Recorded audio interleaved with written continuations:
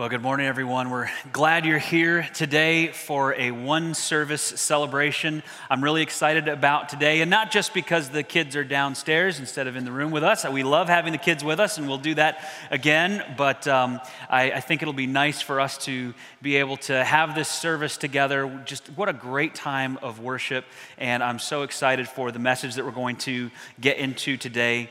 If you're new here, my name is Adam. I'm one of the pastors, and if you're wondering why we all have these crazy name badges on, it's not because everyone who has one of these is a visitor, just so you know, as you look around. Most of us that have these have probably been coming here for a little while, although I know some of you are new and already diving into the name tag thing, so thanks for doing that. We're in the middle of a series right now where we're talking all about relationships, and one of the most important starting points of a relationship is to know each other's name, and so that's why we have these kiosks all over the church where you can just punch in the last 4 digits of your phone number, and if you're in our system, it'll spit you out a name tag like this. If you want to get one of those, you can just have one of the people that are there helping get you plugged into our system. We're asking some pretty important questions in this series about relationships. What is my relationship with God supposed to look like? We talked about that a few weeks ago. How are we supposed to relate to one another? What's that relationship supposed to look like with each other? We've been talking about that the last couple of weeks. And then we really want to dive into how do we have deep relationships with people? How do we get connected with one another in a way that actually goes beyond the surface level? Because I don't know about you, but I know for me, sometimes I really struggle with how do we get beneath that layer where it's just kind of the small talk, talking about what we can see and the weather and all those sorts of things. I'm sure you have those conversations. And there are times where that's appropriate and where that's good, but there are other times where we really want to go below the surface and we want to have deep, close friends and people who really know us well. Is it hard for anybody here, and you don't have to raise your hand, but is it hard for you to find and have good, close friends? Like you just want somebody who knows you well and understands you and knows your struggles and is willing to walk through life with you. And maybe you have that, but I'm sure a lot of us here don't. And so that's one of the things we're going to really focus on for the next couple of weeks here. A few weeks ago, we said that God wants a close, trusting relationship with us. It's what he wants from us. The God of the universe wants to have this close, intimate friendship with us. And if you weren't here for those earlier messages, I would really encourage you to go back and watch them online because these all build on each other. In fact, I was talking with someone just before the service about how the message from 2 weeks ago, if you were here for that, is really going to help you understand what we talk about today. It'll give you more information about that. But what God wants with you is a close, trusting, intimate, personal friendship with you. But he doesn't stop there because he also wants you to have that relationship with other people. He doesn't just want you to have that relationship with him, he wants you to have that relationship with others. When he created Adam and Eve, he didn't look at Adam, well, first with Adam, when he created Adam, he didn't look at Adam and say, okay, that's it, I'm all he'll ever need. What did God say? It's not good for him to be alone. But he wasn't alone. God was there with him, so what did God mean? He didn't mean I'm going to be all he ever needs. He actually meant he needs more like him. He needs relationships with other people, not just with me. It's one of the most amazing things about God is that he didn't just create us for relationship with him. He created us also for relationship with each other.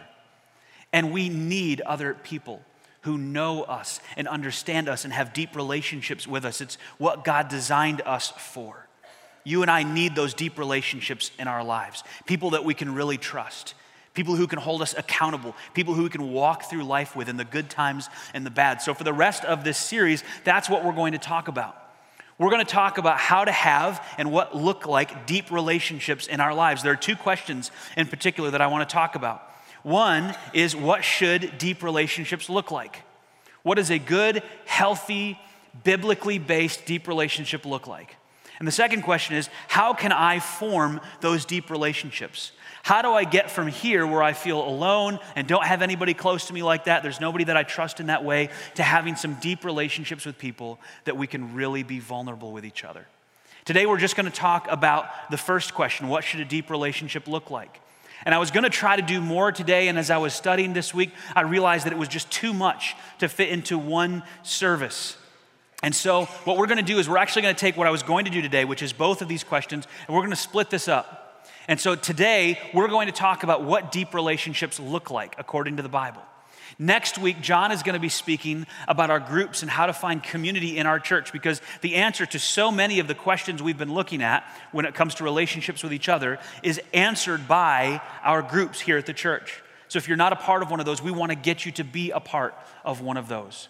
And then in a couple of weeks, we're going to take a very practical look at deep relationships, how to get them.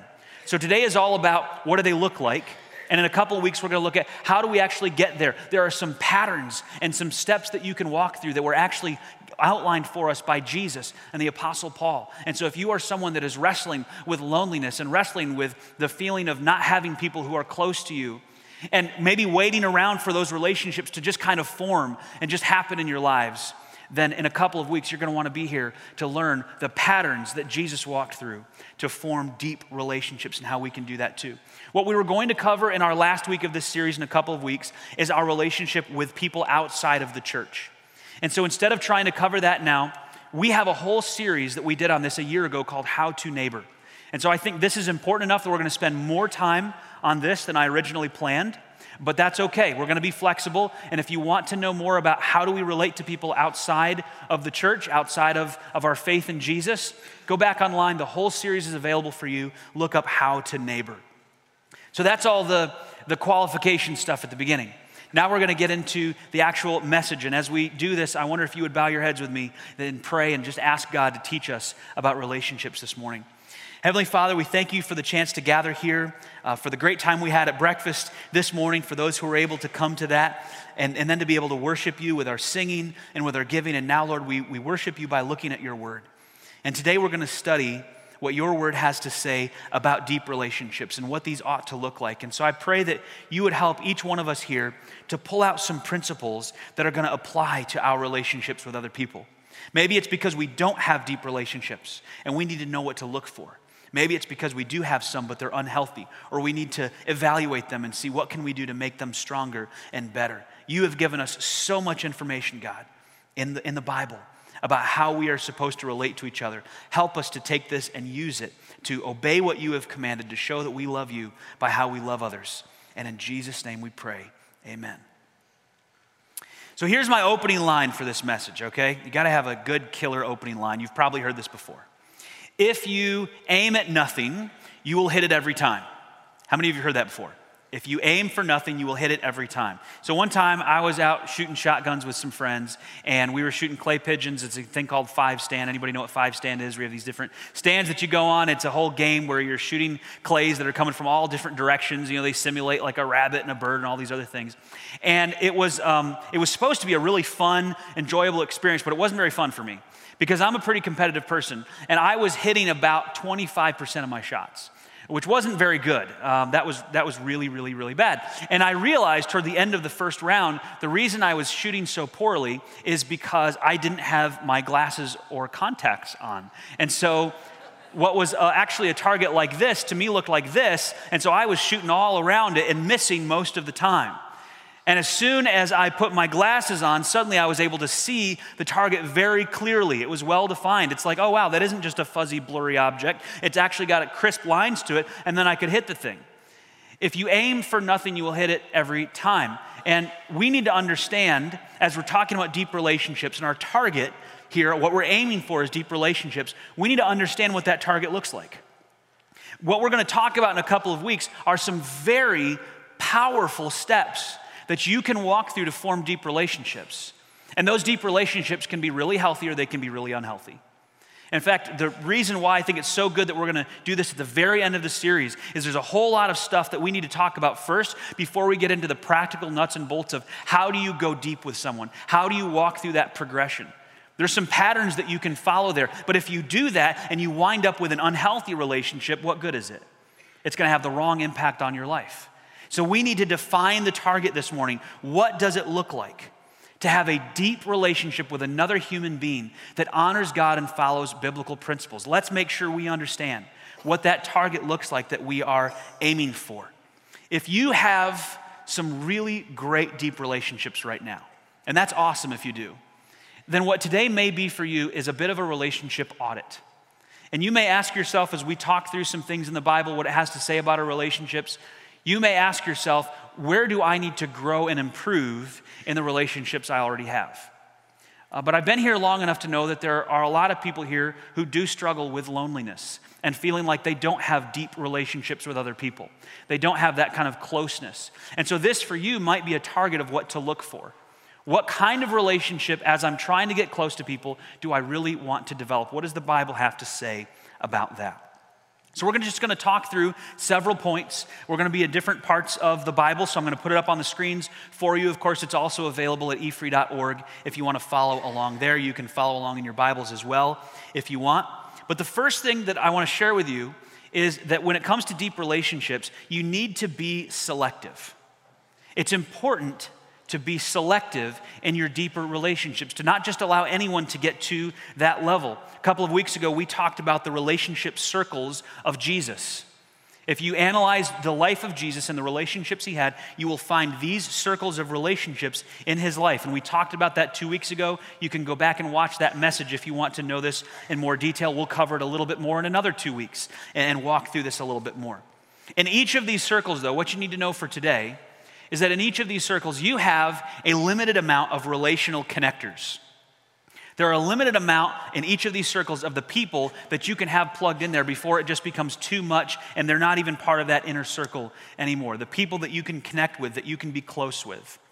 In the transparent circle, right here, where there's kind of 3 dots there might be 1 or 2 or 3 or 4 people that can be in that circle before it's just too much for you to actually have that level of closeness to them. For Jesus, this was Peter, James, and John. Those were the 3 people that were really, really close to him more than anybody else. He took them aside and taught them more and showed them more and let them be a part of his life in a greater depth than any of his other followers.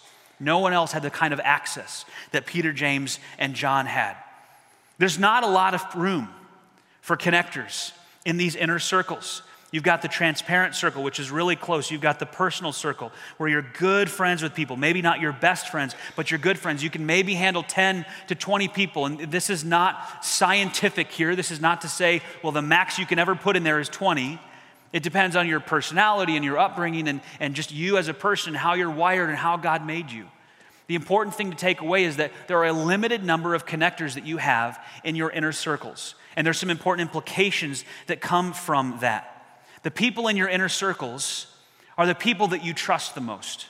They're the people that you listen to the most. They're the people you spend the most time with, which means they're also the people who influence you the most. The people you allow to be in these close inner circles, especially that transparent and personal circle, have the most influence on your life. And if you aren't selective with who gets to be in those circles, they can lead you down a path that is very hard to get back from. This is why in Proverbs 13:20 we read this: walk with the wise and become wise. Associate with fools and get in trouble. That word walk, it doesn't literally mean about a walk. It doesn't mean you should go walking with people who are wise, although that's not a bad idea. The word walk in the Bible refers to your lifestyle. Who do you spend the most time with? Who do you allow to have that closeness with you that you're living life together with this person? If you're living life together most of the time with people who are dragging you down, then that is going to drag you down. With people who are encouraging you to do the wrong things, with people who are foolish, who are not wise in what they're doing. If you spend a lot of time with those people, then you are going to start to become like them. I once heard a pastor put it this way: you will become the average of your 10 best friends. And I think there's some truth in that. Who you allow to be close with you is going to influence you. And as sociologists look at this, they can tell an awful lot about what you're going to become by who you're spending time with now. So we need to be selective in our inner circles. That's a biblical concept. When I was younger, I loved playing sports and I was very competitive. And I noticed one time that when I was playing a team or a person, depending on the sport, who was not very skilled, I became very lazy. I got sloppy. I just sort of did just what I had to do to beat them. But when I was playing someone who was really, really good, or who was better than I was, all of a sudden I got hyper-focused. It's like just being around that person and playing against that person made me a better player. And I got better and better and better over time, not by playing people who were worse than me at it, but by playing people who were better than me. So my level of game would rise to the occasion. That's the type of thing that happens with us in life. All of us, if you want to talk about the game of life, are playing with other people around us. And those people around us partially determine how well we do. If they're people that are lazy and not taking things seriously, or taking us down paths of sin, things that we should not be involved with, then those are things that we're going to follow after as well. If they're people that lift us up and encourage us to do the right things, they're good people to be around. What happens to you in life and the type of person you become is more impacted by the people you hang out with than we probably realize. So 2 Corinthians or 1 Corinthians 15 says, don't be fooled by those who say such things, for bad company corrupts good behavior. Bad company, the people you hang out with. If your close friends bring you down, they probably shouldn't stay your close friends. Now, that doesn't mean that you have to put them out of your life. This is why it's so important to understand relationship circles. Sometimes we get this idea with our friends that it's all or nothing. Either you're a really good friend or you're dead to me. And that is not what Jesus modeled for us. He had different circles of relationships. And there are some people who may be in your inner circle right now who, because of the way they're living and their lifestyle and the things they're listening to and allowing to influence them and the influence they're having on you, they may need to be bumped out a circle. Doesn't mean you say, forget it, I'm never going to see you again. But they may actually need to move out a circle. I used to do a lot of counseling for different people, and sometimes it was people who were in and out of prison. And so they were involved in gangs and drugs. And one of the interesting things was, what I learned is if I could get these people to be away from their old friends, they had a much higher chance of success after they got out of prison. And when there was someone that I was working with who I would find out had gone back to their old ways, and I would talk with them, you know what they would tell me almost every single time? Well, I was lonely and I was bored, so I called up my old buddy and we started hanging out, and then we started doing some of that stuff again. Every single time, it came back to who their friends were. And if we could get them to change their cell phone number and change who they were meeting with, and just hold some people at arm's length and spend more time with people that were lifting them up, it made all the difference in the world for them to recover from the life that they were on. One of the most important decisions you make is who you allow to be in those inner circles. So be selective. It's a biblical thing to do. The second principle comes from Galatians chapter 6. This is Galatians 6:1. Paul is writing and he says, dear brothers and sisters, if another believer is overcome by some sin, you who are godly should gently and humbly help that person back onto the right path. And be careful not to fall into the same temptation yourself. Share each other's burdens, and in this way obey the law of Christ. Now, there's a really important assumption that's being made here by Paul. He's assuming something in this, and I'm going to get back to that in just a minute. Let me just clarify what he's talking about. Paul is saying that he wants us to be in relationships where we can gently and humbly correct each other, get each other onto the right path again, point out each other's sinful behaviors, make sure that we stay away from them. He wants us in relationships that allow us to help carry each other's burdens so that we're not going through this alone. And there's an important assumption that he is making here, which is that we need to be in deep relationships. Because you cannot do this, really, for everyone around you. I can't do this for all of you. You all can't do this for me. But I can do this for a few. I can do this for people that I know really well. Because unless I know them really well, I may not be able to spot the sin that they are in, the struggle that they have right now. If I'm not involved in their life, I may not see that to be able to gently and humbly help them. And if I don't walk closely in life with people, then I may not know what their burdens are to even be able to help carry them. And so there's an assumption that's being made here that is we have to be in deep relationships with each other. And not only do we have to be in those deep relationships, but in order for us to know these things, to help each other with these things, those relationships have to be authentic and vulnerable. We have to be willing to get authentic and vulnerable with other people. There's a good chance that there are many people in this room right now and watching online who are involved in some kind of habitual, inappropriate sin. And by the way, all sin is inappropriate. I didn't really need to add that. Just habitual, Sin, something inappropriate. And the tragic thing is that while there are probably many people in this room and watching online for whom that is true, probably in many cases, no one else knows. Because no one is close enough to you to know what that struggle is. You haven't allowed anyone to see the real you, to get vulnerable about the struggles that you are facing in life. And so while God knows exactly what's going on, the way God designed these things to be worked out is that we would be involved in each other's lives in deep relationships so that we would know each other well enough that when these things happen, we can gently and humbly help people onto the right path. And we can carry each other's burdens.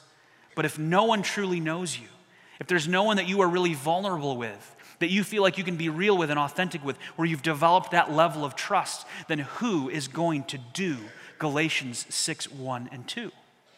Who can do that unless they truly know you and have a close relationship with you? We need to be carrying each other's burdens. That means we need to be spending time together, getting to know each other, being real with each other, not putting up all kinds of walls to make it look like we have the perfect life. And that doesn't mean you have to do that with everyone. This is your close, deep relationships. Hebrews 3:13 says, "You must warn each other every day while it is still today, so that none of you will be deceived by sin and hardened against God." We need to be in each other's lives so that we can warn each other when we see something, when we see a person who is headed down the wrong path. We have the relational capital built up, the trust built up, that we can say to that person, "Hey, I don't know, man, what I'm seeing right now looks like it's going this way, and I don't think you should go that way. I just want to raise the flag and say, hey, is there a problem here? Is there something we need to talk about?" If we don't have that kind of relationship with each other, that kind of trust, when is that going to happen?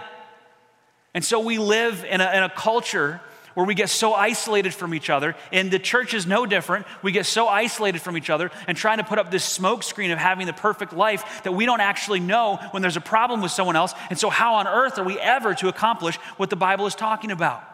Warn each other, gently and humbly correct each other, help them back on the right path, carry each other's burdens. That can only happen if we have close, deep relationships where we know each other well.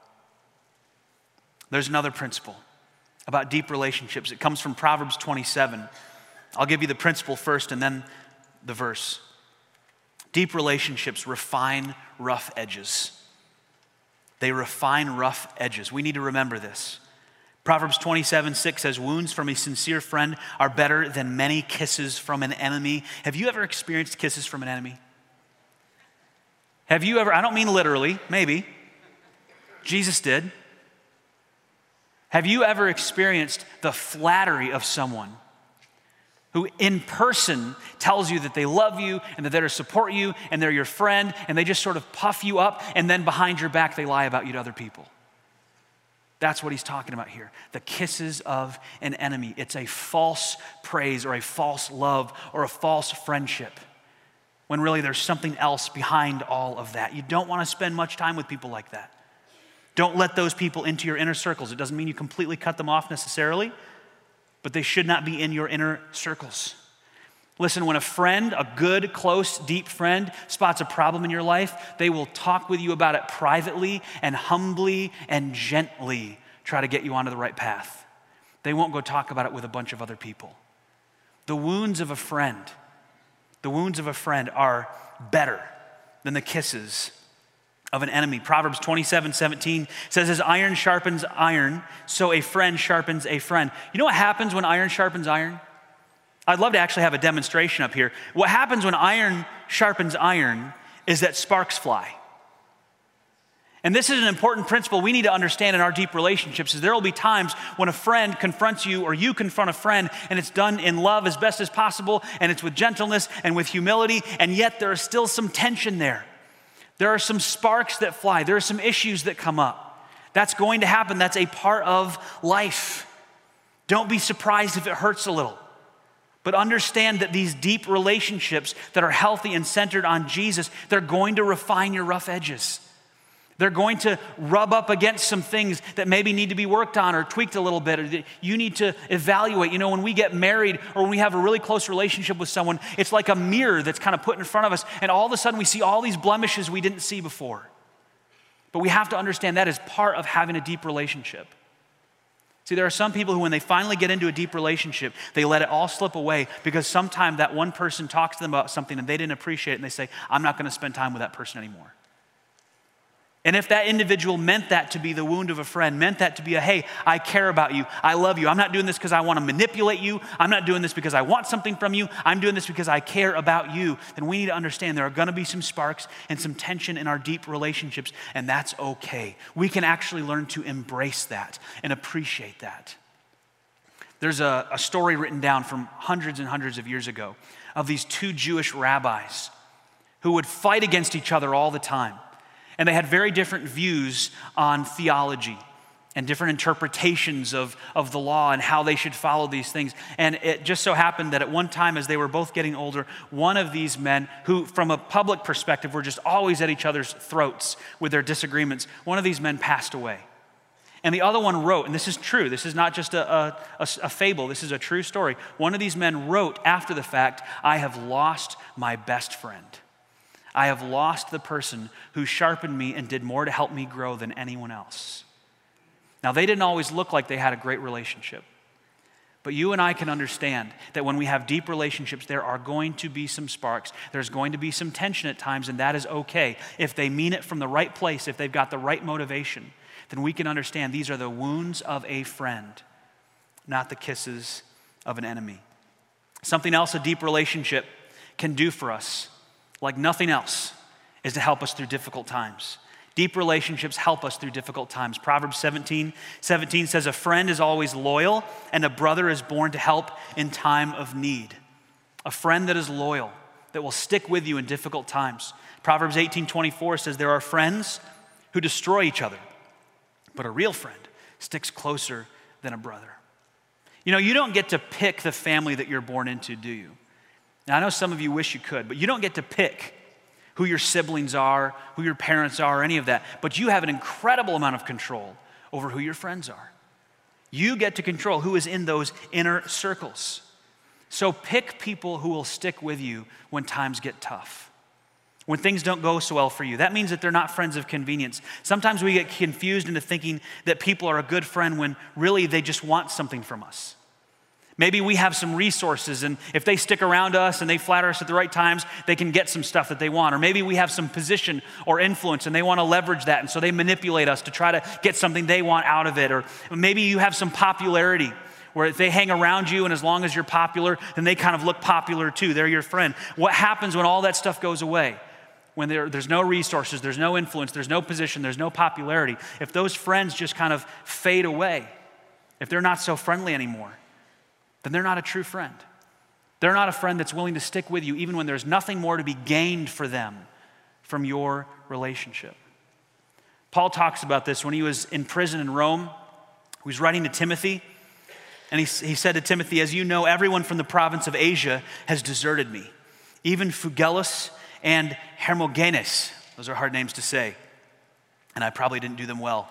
May the Lord show special kindness to Onesiphorus and all his family, because he often visited and encouraged me. He was never ashamed of me because I was in chains. So what is Paul saying here? Here are two guys, Phygellus and Hermogenes, who were supposed to be close friends. They were supposed to stick around. I'm surprised, I'm shocked. You can sense the hurt here that these guys did not stick around. But there's this one guy, Onesiphorus, and his family who visited and encouraged me. He wasn't ashamed of me. He wasn't a fair weather friend. He didn't just run away when times got tough. In fact, here's what he did. When he came to Rome, he searched everywhere until he found me. That's a good, deep relationship. A friend who is willing to stick by you when there's nothing more to be gained from it. And let's be clear here. Not everyone can be that for you, and you can't be that for everyone. But you can be that for a few. And a few can be that for you. So deep relationships need to be selective. They need to be authentic and vulnerable. Deep friends, they're going to refine our rough edges. They're going to help us through difficult times. But it's also important to understand that these are not perfect people. None of you are perfect people, and so none of you can be perfect friends to other people. They're going to make mistakes. They're going to do dumb things. They're going to hurt you at times. What do we do with that? Proverbs 19:11 says, sensible people control their temper. They earn respect by overlooking wrongs. Deep relationships can overlook offenses. That word for overlooking wrongs or overlooking offenses, what it literally means is to pass over something. It's like you approached a puddle and you just decided, instead of walking around, I'm just going to jump over this thing and not even look back. Or it's the word that you would use if a runner is running and there's a hurdle in front of them, they just hurdle over it and they keep on running. They don't even have to look back at it. It's just something that you pass over. You just sort of run over.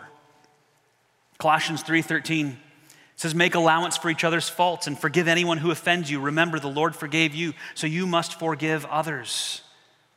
What this means is we're not supposed to hold grudges against other people. We're not supposed to hold on to bitterness that we have against other people. As we get into deep relationships, the deeper that relationship goes, the more there is a chance for that person to do something that's going to really wound you and really hurt you. And whether it was right or wrong doesn't matter when it comes to you and your reaction to that and your bitterness and your holding a grudge. Someone once said that being bitter against someone and holding on to that bitterness is like drinking poison and hoping the other person dies. It really hurts you more than anyone else. Now let's talk about the balancing principle. Because forgiving people for their wrongs doesn't necessarily mean they get to stay in your inner circle. It doesn't mean they get to continue to be your close friend. If they do this again and again, then principle 1 comes into play and you need to be selective. And there are certain people that need to be bumped out a circle or two or more if they have shown that time and again they betray your trust. But you are still able to forgive them and not hold bitterness against them, and maybe even let them back in if they prove themselves to be trustworthy again. But just know that there are going to be times where you're going to need to overlook an offense of other people because you've allowed them so close that at some point they're going to hurt you. Also, overlooking offenses doesn't mean you don't deal with them. Jesus in Matthew 18 gave principles for what you're supposed to do when someone sins against you, how you are supposed to approach them and talk with them about it. And if you can at all, you try to work it out. So deep relationships overlook offenses, but that doesn't mean they don't deal with sins that are committed against you. You need to be willing to talk about those things with other people. But understand that people who you allow close, they're going to hurt you at times, but it is well worth it for what you get in the end. There's one more thing the Bible says that we should do for each other, and this is very true in our deep relationships. We should do this anyway, but in our deep relationships, we have got to do this. Deep relationships push each other to love more and do more good. People are really, really effective at pushing other people to do things. You know this if you're a parent and your kid just nags you again and again and again. I want this, I want this, I want this, I want this. I actually had a little boy tell me at one point recently, I know that if I say it this number of times, my mom's going to go ahead and do it. I remember being a kid watching cartoons and these commercials would come on for all these really, really cool toys. And these toys were amazing. I mean, we all wanted these toys. They're incredible. And this was back before the internet. You couldn't skip any ads. So you're just sort of watching the whole commercials and just thinking, man, I want my parents to get me that. That would be awesome. You know what I never saw in one of these commercials? I never once heard a commercial for one of these kids' toys say, parents, think about getting your kids this for Christmas. They never addressed the parents. It was always just right at the kids. You know what I never heard these ads say? I never heard these ads say, kids, ask your parents if you can do more chores to earn money to buy these toys. Never happened. Because these commercials weren't aimed at the parents, and they certainly weren't aimed at teaching responsibility to the kids. What happened was, decades ago, marketers did millions of dollars of research and involved thousands of people in studies like they would have you to keep a journal as a parent of how many times your kid asked you for something, and then if you actually ended up buying it for them. They did a lot of research to find out how effective can we make kids at nagging their parents to get them something. And the answer was 9, in case you're wondering. It's 9 times. If a kid nags a parent 9 times, then that parent's gonna go buy them that toy. And the only reason I'm sharing this with you is because the kids are downstairs.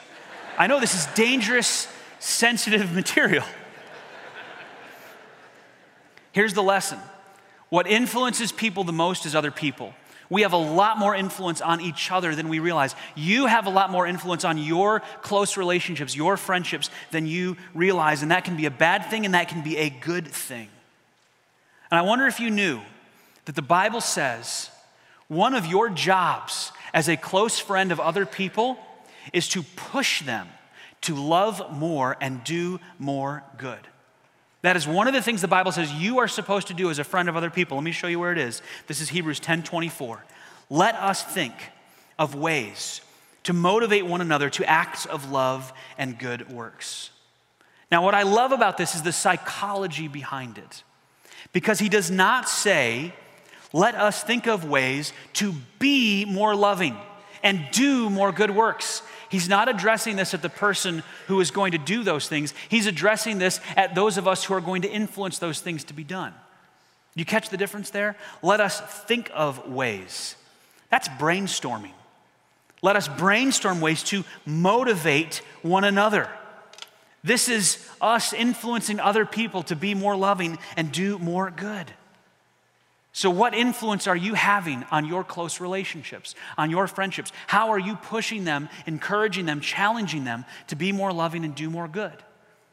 What influence do your deep relationships have on you? The people you've allowed into those inner circles, are they influencing you to be more loving and do more good? Or maybe they're doing the opposite of that. And in that case, maybe they need to get bumped out a circle because they're not having this positive influence on you. How often do we actually sit down and do this? Many times I will sit down and I will brainstorm. I like to whiteboard, I like to draw, I like to do different things to try to figure out what I'm gonna do. I love brainstorming. But it's not very often that we sit down and brainstorm, think of ways to motivate other people to be more loving and do more good. This is one of the things I love about groups. Small groups do a great job of this. Mid-sized groups do as well, but small groups is where this really thrives because you get to know each other really well. I have a great small group that I'm a part of, and we will get together and talk about what we're trying to learn in and grow in, and we encourage each other, and we're praying for each other throughout the week that we would be more loving and do more good. We're talking about how we're trying to grow and how we're trying to improve, and it's not unusual to get a notification from somebody that they're praying for you that day, and that they're praying you'll be able to do the things that you have said you want to do. We're encouraging each other, pushing each other to be more loving and do more good. The real challenge for us oftentimes is not in knowing what to do that's loving and good, it's having the motivation to do it. We need deep friends in our lives who know what's going on, know what our opportunities are even, know what we're thinking about for the future, and can say, that would be a great thing to do. Or what if you did this? What if you did this with your wife? What if you did that with your husband? What if you did this for your kids or your friends? What if you did this for your coworkers? Hey, here's an idea. How about you try this? That's how we think of ways to motivate each other to love more and do more good. We all need deep relationships in our lives. Relationships that are selective in the inner circles, relationships where we can be authentic and vulnerable with each other, relationships where we refine each other's rough edges, where we help each other through difficult times, where we can overlook offenses, and where we push each other to be more loving and do more good. And that leaves us with one question, which is, how do we get relationships like that? How do we get to the point where we have those people in our lives and we are that for other people, where we have that kind of trust built up? Next week, John is going to talk about how we do this in our church, through groups and through community here. And so you'll want to be there for that.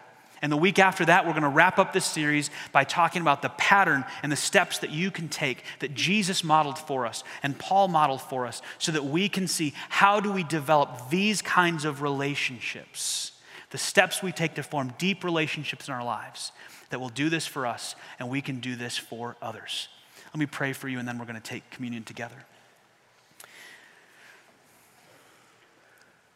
God, thank you for giving us your word and for teaching us through it how to have the kind of deep relationships that you want us to have.